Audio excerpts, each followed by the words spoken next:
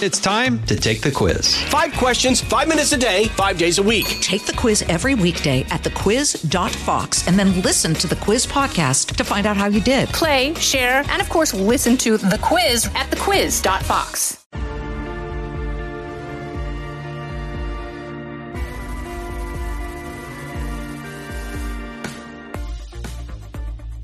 Hello and welcome to this episode of Kennedy Saves the World. Well, Sam Bankman-Fried's world is collapsing all around him, and it has been in free fall since last year, really since last November, when FTX and Alameda went teats up. And I guess the lesson here is hell hath no fury like a nerdy woman scorned. His kind of ex-girlfriend and ex-business partner, Caroline Ellison, has taken the stage at the government's behest because she has been charged with a number of crimes that if she pleaded guilty and went through a trial like her boyfriend is right now here in New York, she would also be facing life in prison. So that's what Sam Bankman-Fried is facing. So he is the FTX founder. At one point, the company was valued at over $30 billion. And he's the guy who looks like he smells really, really bad. He's got kind of bushy hair and a sourpuss. And so many things have come out during the trial that if you need a break from the devastating news that is coming out every single day from Israel, like Fat Bear Week, this is a really good, solid detour, if for no other reason than to hear the insane details of their business relationship and their personal relationship, because they were so intertwined. And the thing that has struck me about her is she was obviously deeply in love with the guy. And she didn't fall for him because of his looks, but she really fell for him. And he took advantage of that lust and affection, if we believe what we've heard so far. And he, was just an abusive jerk.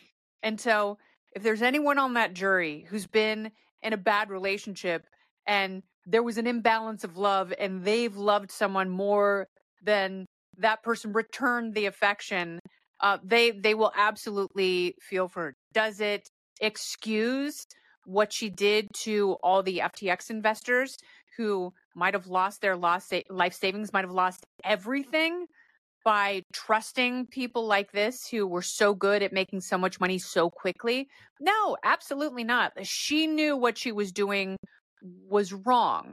But it's very interesting because, as you know, if you've been in one of these relationships, unrequited love is a more powerful force sometimes than your own ethics or your own morals, which is something that she was struggling with. And she knew that the company was going to collapse. She knew that it was unsustainable. And with the crypto crash last year, as FTX started imploding, she knew that investors were wanting their money back, and they were going to seek the return of what they had invested. But the problem was they had taken out so many loans and were repaying them with money from FTX investors to the other company, the hedge fund Alameda, where she was the CEO, and she knew that that was completely unsustainable. And it was this crypto Ponzi scheme. As long as there were new investors at FTX, as long as there was money going in, they could continue to service the loans that they had taken out for Alameda. So obviously, there's so much money at stake, but it wasn't just that there was a lot of money. There were tens of billions of dollars at play. You also had kind of an evil narcissist in Bankman-Fried, and he was enjoying the attention. He was enjoying the notoriety. He was enjoying the proximity to politicians and celebrities way too much, to the point where, according to her testimony, he told her there was a 5% chance that he was going to be president of the United States. He also told her that he was an empty person with no soul who didn't have any feelings, which I don't know how big and bright red you want that flag to be that someone is waving in your face. But if someone tells you they're an unfeeling sociopath, believe them. Do whatever it takes to divorce yourself from the situation. And I know the feelings are the hardest thing to uncouple from an abusive relationship. And you want to shake someone like this because her actions helped this whole scheme stay afloat for as long as it did, but it also helped the imminent, very swift collapse. And a lot of people's money went with that collapse. And there's so much money that is unaccounted for. And so she's been on the stand. She's been crying, talking about their relationship and how he hurt her and how he promised her things. But then, he would ghost her for months at a time romantically. But still, she was the CEO of the hedge fund who was, doing some very dubious things at his behest, according to her testimony. Don't go anywhere. More Kennedy Saves the World right after this. Now, she's going to testify and tank him any way she can.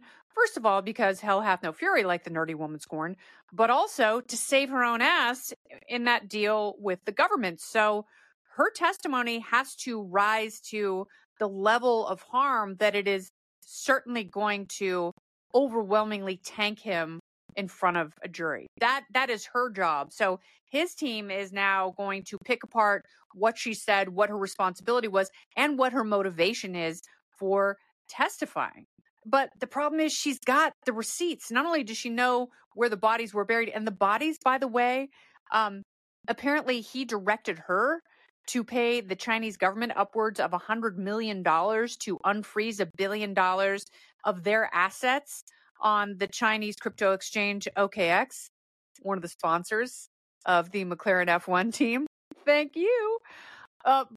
Also, he was appealing to MBS, the Crown Prince of Saudi Arabia, giving him some of his shares in FTX, trying to bring him on as an investor, because if he invested in the whole thing, they would be able to pay back some of those Alameda loans, and they would also be able to sustain FTX. So they needed really wealthy, also compromised people in order to keep the whole scheme going. So not only was there a massive payment to the communist Chinese, they also, in order to unfreeze their money on OKX, they started creating these accounts in the name of Thai prostitutes.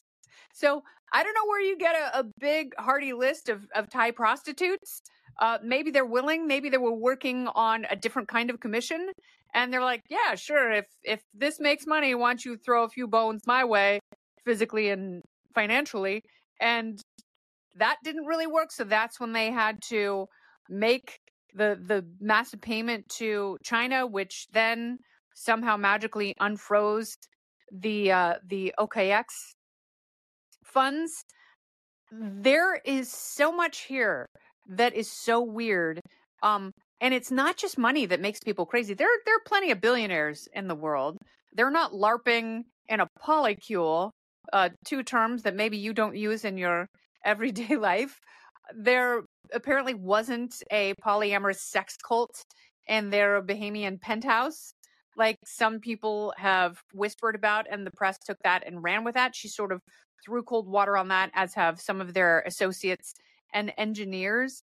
But when people have quick money and fame, it makes them crazy. It really does. And that's why it's interesting, because the most down-to-earth famous people you will ever meet are the people who've been famous for a really long time. They've seen it come and go.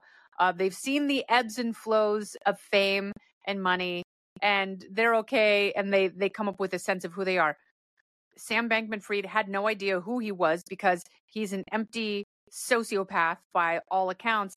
And I cannot wait to read this Michael Lewis book, because in that book, we got the list of pros and cons that SBF had himself laid out for why he should and should not be in a relationship with Caroline Ellison. So all that stuff has come to light.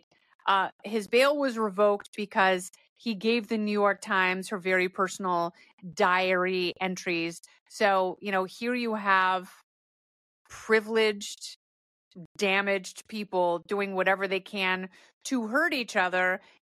But in the end, they ended up hurting these small money investors who trusted them, gave them their savings, which were completely depleted.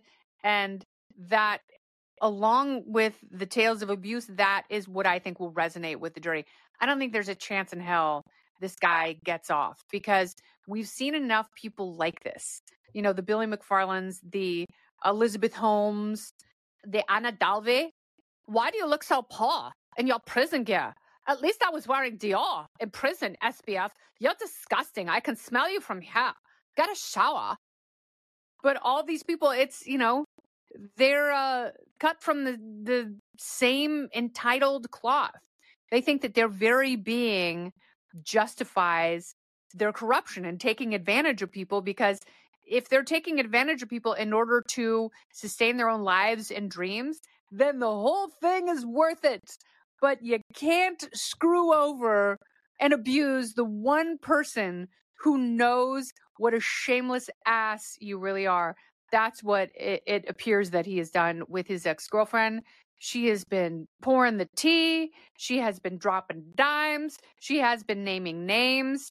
And this, as Rolling Stone pointed out, will probably be the last time she has to see his face, because if he is convicted, and I think there's a very high probability of that, he's going to spend the rest of his life in prison, and you can bet your sweet keister there will be no SBF Caroline Ellison conjugal visits, and the thought of that just makes you go,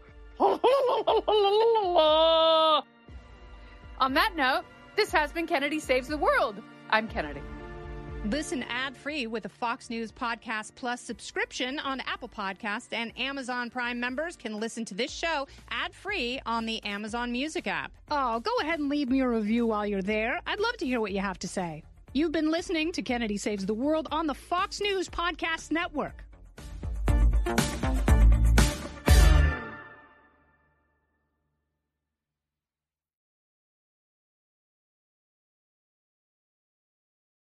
The Will Cain Show is now dropping 5 episodes a week. Join Fox and Friends weekend host Will Cain as he tackles the latest headlines from his unique perspective, along with thought-provoking interviews with leading figures and live calls from viewers and listeners. Listen wherever you download your favorite podcasts.